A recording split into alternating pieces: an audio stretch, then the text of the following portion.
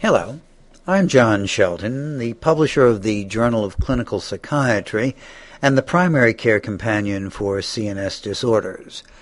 And welcome to the podcast of the Cyclopedia Activity, a review of current bipolar disorder treatment guidelines by Dr. Alan Podowitz, who is from the Department of Psychiatry at the University of North Texas Health Science Center in Fort Worth.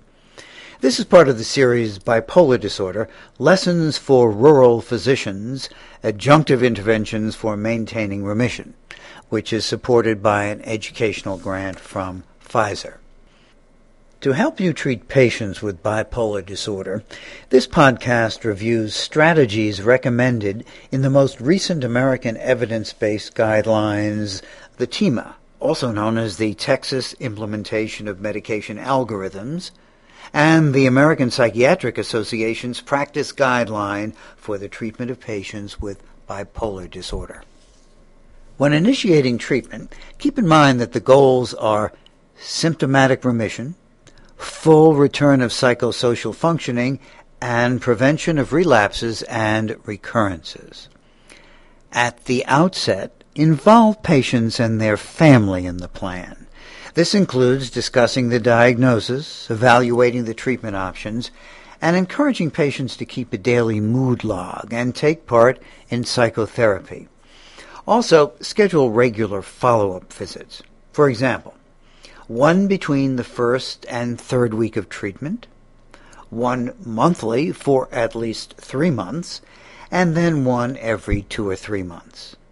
Your timelines can vary depending on the medications prescribed. In cases of suicidality or psychosis, or if patients can't participate in treatment, primary care physicians should always refer patients to psychiatrists or for hospitalization. Referral is also necessary when treatments are unavailable or are too difficult to administer in primary care settings. Regarding pharmacotherapy, a wide range of medications are available to treat bipolar disorder. Some are FDA approved for acute mania or depression, and others are approved for maintenance treatment.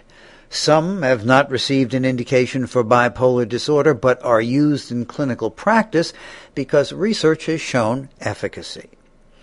First, let's look at treatments for acute manic, hypomanic, or mixed episodes.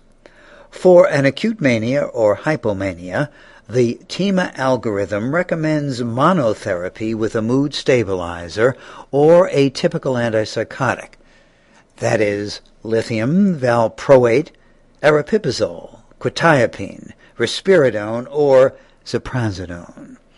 For an acute mixed episode, valproate, aripiprazole, risperidone, and ziprasidone are the first-line options.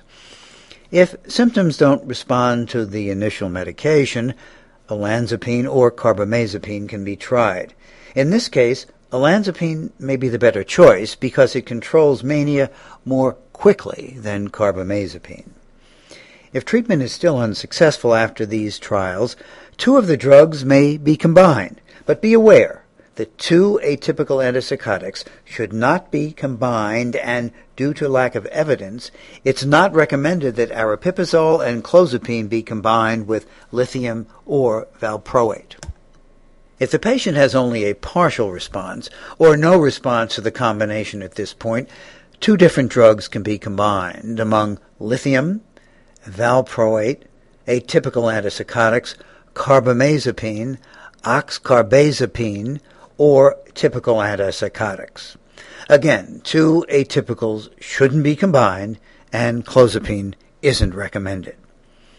If treatment is still unsuccessful, refer the patient to a psychiatrist. This is necessary for 2 reasons. First, the longer the patient remains manic, the more likely she is to become severely psychotic and require hospitalization. Second, few practices have the resources to manage this level of treatment. ECT requires consultation, and clozapine requires a year of biweekly and then ongoing monthly blood cell counts before the pharmacy will fill the prescription. Next, let's look at treatment for acute depressive bipolar episodes, for which TIMA also has an algorithm. If the patient has a history of severe or recent mania and is already taking lithium or another antimanic medication, then add lamotrigine. The lithium may also need a dose increase with careful titration to the therapeutic blood levels.